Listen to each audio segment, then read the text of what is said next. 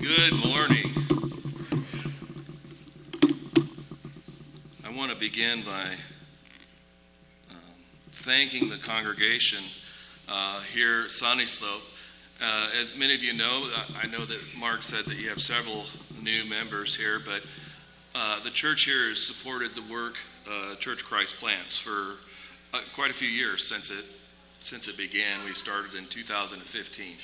And what we do is we go to countries all over the world and we preach the gospel using English. English is the language out of the Bible.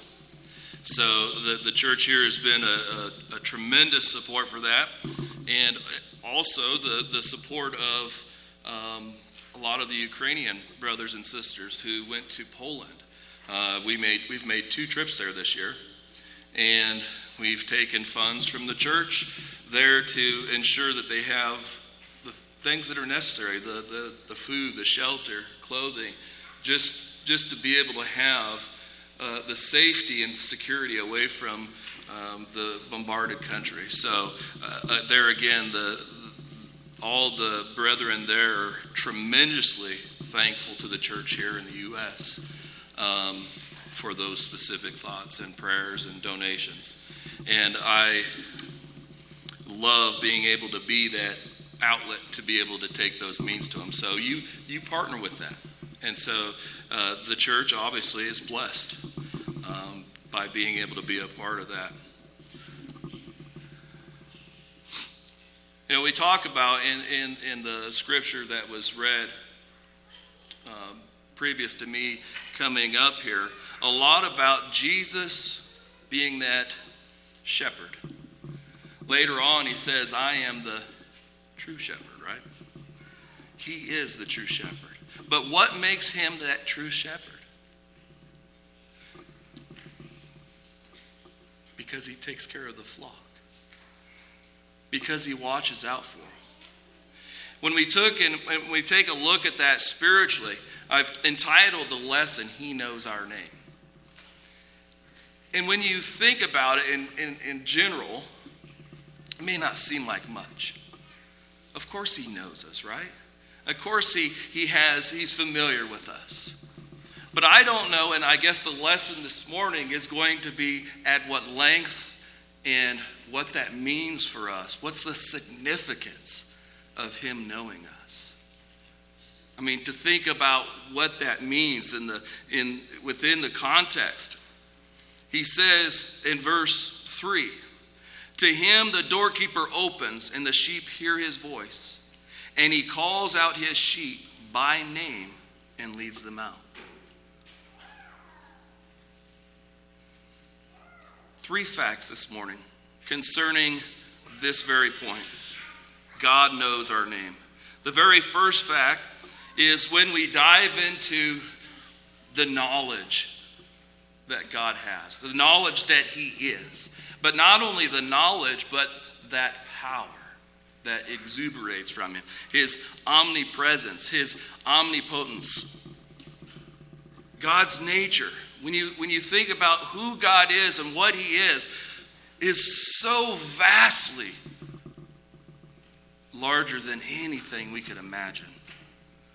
Larger than anything that we could rationally ascertain, to grab hold of. You look at the world's population, they say it's close to 8 billion now. 8 billion souls. And God knows everyone. God knows every single person intimately by name. So a couple of those qualities, talking about his knowledge, talking about his wisdom. The reality of God's conscious awareness of every person, of every event, everywhere, at any and every moment of time. That he is all powerful, that he is in control of everything. The one scripture that I believe we could turn to, and if you were in Bible class this morning, we actually looked at it, and I was going, Mark, don't. But thankful he actually missed the verses that I was going to. Psalm 139. Open your Bibles, Psalm 139. Psalm 139, verse 7 and following. He went right up to verse 6 and stopped. So, it's good. And it's because that's not the point he was making, the point I'm making. Notice what he says. Psalm 139, beginning verse 7, he says, "Where can I go from your spirit? Or where can I flee from your presence? If I ascend into heaven, you are there. If I make my bed in hell, behold, you are there. If I take the wings of the morning and dwell in the uttermost parts of the sea, even there your hand shall lead me, and your right hand shall hold me. If I say, surely the darkness shall fall on me, even the night shall be light about me. Indeed, the darkness shall not hide me from you, but the night shines as the day. The darkness and the light are both alike of you." David is acknowledging right here that very truth that God's presence cannot be escaped. He sees the good. He sees the bad. He sees every single thing in our lives. There is nothing that can be kept secret from him. Not even the things that come up in our mind. God knows. And God demonstrated time and time again throughout the prophets in the Old Testament, through man in general, all the different examples of characteristics of the various leaders that God utilized. But one in specific, David. God demonstrated he knew David. From the time when he was a shepherd for his father, he knew David's heart. From the time that he lived as a fugitive from Saul, he knew the pain that he was facing. He knew the struggles he was facing. To the time where he sent, if you remember, Uriah to the front of the line, and he was murdered. God knew. And so we talk about, in David's life, and it was mentioned this morning that he was known as the man after God's own heart. God knew David intimately. All throughout his life, from beginning to end, even in the womb, God knew him. God has complete knowledge. He has complete power and total control over everything, from the smallest details to the largest grand scheme of things. Like a sparrow. Remember in Matthew chapter 10? He cares if a sparrow falls. Or what about it also says there that he knows the very number of hair on your head. And you say, well, sometimes that doesn't take very much because, some have more hairs than others, so it's easier to count that, right? I'm sorry, guys. But God knows. He knows the things that we need. Matthew chapter 6. Why worry about the things that we need? Clothing, food, water. God knows that we need him. Worry won't add a single cubit to our height. It won't add a single moment of time to our day. Why worry? God is in control. He knows what he's doing. He's got all the power. He's got all the abilities to continue to maintain the very creation that he spoke into existence. Talk about power.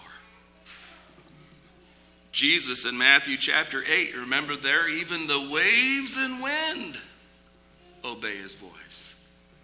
He had control over the elements.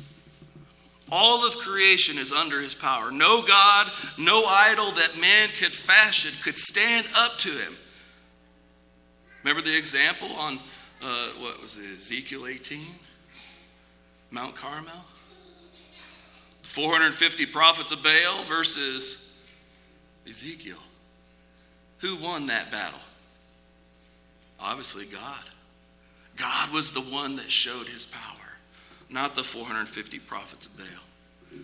There is absolutely nothing that is too hard for God to accomplish. Jeremiah said in chapter 32, verse 17, he says, "Ah, Lord God, behold, you have made the heavens and the earth by your great power and outstretched arm. There is nothing too hard for you."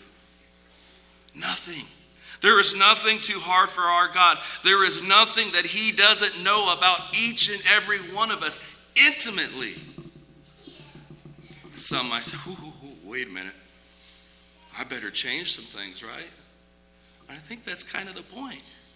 If God knows us that in that much detail, how important is it for us to live for him and not ourselves? The second fact that I want us to see, what does this knowledge do? What is the fact that God knows each and every one of us individually, our name, details, everything about us? Number one, or the main thing, is that it shows how valuable we are to him. It shows our significance. God knows us. Not just humanity, not just the fact that he created it, that he, put the eyes where he placed the eyes in the body, and he created and formed everybody and everything exactly the way that he decided, that he determined. It's not just that, but he knows us individually and as a group. Our lives have meaning. And you hear that a lot. What's the purpose of my life? What am I supposed to do? What's God's will for me? Have you heard it? Maybe you said it. I have. Let's look over the book of Ephesians. Ephesians chapter, we're going to kind of look at a few chapters there in Ephesians. Paul begins the letter talking about the blessings that we have in Christ. As God's children, as those who are in Christ, we are blessed, what's he say? With every spiritual blessing in the heavenly places. Every spiritual blessing. What are you talking about, Paul? Paul says, well, namely, you were chosen. Not just chosen individually, but chosen before the foundation of the world. Grab onto that for a moment. Are you telling me that way back when God spoke creation into existence, that he knew us? Absolutely. And if we could wrap our human minds around that very thought, we could grasp what we are doing in this life. We can get a handle on what we do and how we please him each and every day. He says he chose us in him before the foundation of the world, that we should be holy and without blame before him in love, having predestined us to adoption. He's adopted us as sons. We have, verse 7, redemption through his blood. We have forgiveness of sins according to the riches of his grace. We have every spiritual blessing in Christ. Verse 11 talks about how we have obtained an inheritance. Peter talks about this inheritance in 1 Peter. He talks about how this inheritance is not going anywhere. It's undefiled. It's reserved. It's kept. When God makes a promise, he does it. He's serious. And God knows us. He has a relationship with us, or at least he wants to. Not only does Paul say that we have obtained that inheritance, but he goes on a little bit later and says we've been sealed with the Holy Spirit, who is a guarantee, verse 14, of our inheritance. Do you feel blessed as a child of God? Do you feel blessed as a Christian? I mean, never mind the fact that he knows us specifically, but he has, number one, laid out everything since creation that brought us to where we are right now. What we are serving him, or how we are serving him, what we are doing in our daily life. Our lives have meaning. Chapter 2, verse 10. He says, for we are his workmanship. We are God's workmanship created in Christ Jesus for good works, which God prepared beforehand that we should walk in them. There again, the idea. God had a mindset. He had in his mind a purpose for us. What was that purpose? To do good works. Now, how is that a purpose? Because in doing so, we glorify him. He gets the credit. He gets the glory. He gets the praise. Sometimes people say, that we were created. The purpose for our creation is simply to be saved. To just go home and be with him for all eternity. And yeah, that could be a piece of it. But what Paul is saying here, though, is that our purpose of creation is for good works, not to gain salvation, but a product of it. It's a result of salvation. We have been created for a reason. We have significance. Our lives have meaning. Going back to what Paul was dealing with in the mindset of the Jews and the Gentiles in the first century. And the fact that he had to talk to them about this mystery that was hidden long ago, but now is made known. And that message or that mystery was the fact that God has taken down that dividing wall. He took the law out of the way, and his son took its place. And he took down that barrier that was nailing us to our cross. Jews, Gentiles have the opportunity, have the right to be children of God, have the right to be in one body with him. And that's a blessing. I love the book of Ephesians because it literally talks about blessing after blessing after blessing that we have because of what he has done.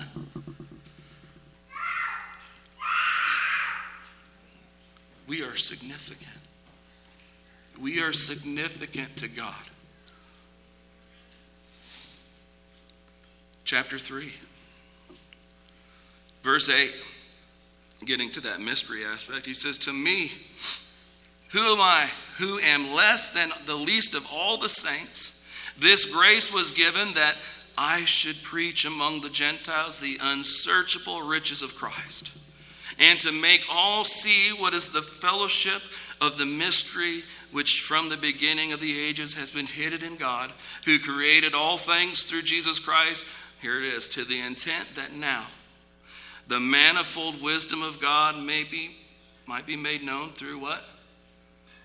The church. It was God's intent.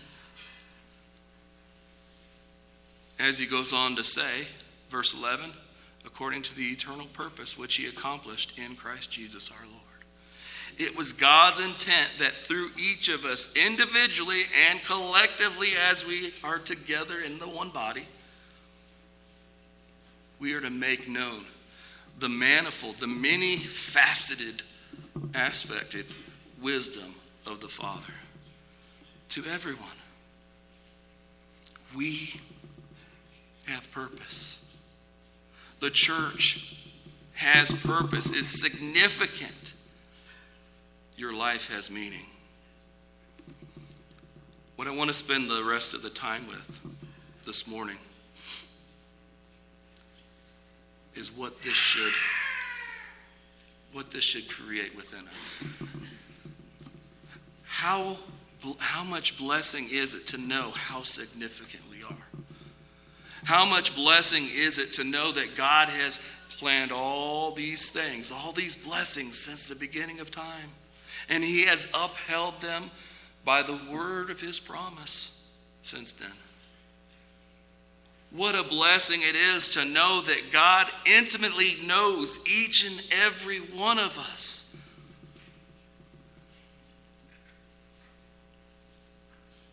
How should I live my life?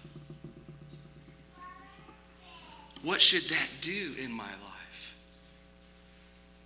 I want us to look at the Old Testament, Isaiah chapter 6. Isaiah chapter 6, this is probably one of my favorite passages because we learn about Isaiah's call. His call to be a prophet. When we realize what God does for us, what he continues to do for us, you become devoted to his cause. Notice what Isaiah chapter 6, beginning in verse 1 says. In the year that King Uzziah died, I saw the Lord sitting on a throne, high and lifted up, and the train of his robe filled the temple. Above it stood seraphim. Each one had 6 wings. With 2 he covered his face, with 2 he covered his feet, and with 2 he flew. One cried out to the other and said, Holy, holy, holy is the Lord of hosts. The whole earth is full of his glory. And the posts of the door were shaken by the voice of him who cried out, and the house was filled with smoke. Just a picture. Isaiah says, this is what I saw. I saw this in a vision. And the date, you can go back and you can research King Uzziah. You can research all of the various different things. You can know exactly what's going on during the time of the Israelites. Isaiah says, I saw that God was king. The king is dead. Uzziah is gone. But we have another king. He's not dead. This king is, not only is he not dead, he is holy. There's nothing above him. He is not only just holy, simply holy, he is powerful. So powerful that the very words from his mouth shake the foundations of the doorpost. And he says, the whole earth is full of that glory. When we talk about relationships, now we're going to talk about our personal relationships, people that we know. When you know somebody, and when a person is known by someone, you have an investment in that relationship. It's got to have some fluidity. It's got to have some connectedness. You know, you can't have a relationship with someone and never communicate, right? And yet, when you talk about, marriage and divorce statistics in the world, or maybe even just in the United States, communication, aside from finances, is right there as one of the most things. If we could only communicate better, our relationships would be stronger. If we would communicate in an appropriate way, our love would be stronger. When you are in a strong relationship with God, when you are devoted to him, it changes you. You have that investment. You have that loyalty to him. And so we talk about, within the scriptures, why did the apostles drop everything and follow Jesus? Why did all the prophets in the Old Testament completely drop whatever they were doing and go and preach the message? Sometimes it was a message of what? Judgment. Sometimes it was a good message. A message of peace, a message of safety. Why did they do that? Why did Isaiah record this right here in chapter 6 rather than earlier? It fit. How did it impact him? Notice what he goes on to say in verse 5. He says, "So I said, woe is me, for I am undone. I am a man of unclean lips, and I dwell in the midst of a people of unclean lips. For my eyes have seen the King, the Lord of hosts." When we see the King, when we come to him and we realize the destitute state that we're in with our sins, we realize we're not worthy. There's no hope for us. That's what Isaiah saw. He was in the presence of God. He could see his power. He could see his holiness. He could see the presence of him. And he says, I don't deserve to be here. When you're in the presence of God, and we could talk about that more specifically, about like in the priesthood. In the Levitical priesthood, the high priest was the only one that could go into the Holy of Holies. And that was because the glory of God, the Shekinah, would come down and fill that Holy of Holies. It was the smoke, just like here. And if that high priest went in there without offering the sacrifice for himself first, what would happen when he got in there? He'd fall over dead. That's why you see some reference to sometimes having a rope tied to their leg so they could be pulled back out. What happens when you come into the presence of God when you're not prepared? What happens when you come to the presence of God and you don't have that humble mindset? Remember when Moses met God at the burning bush? What did God tell him? Take off your shoes. Why? Because you're on holy ground. Oh, is it some special ground? No, it's because God was there. In the presence of God, he demands holiness, cleanness. We see example after example after example throughout the scriptures. God is light. In him there is no darkness. We can see what that light is about. We can also see there are times throughout the scriptures where no one has seen God, his face, at any time and what? Lived. His holiness demands holiness. Isaiah saw this. He saw his destitute state. And it's the same thing that we must do.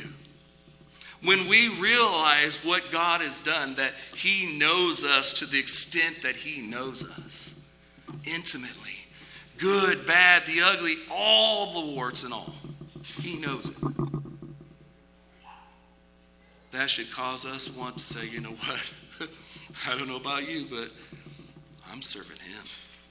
I'm living for him.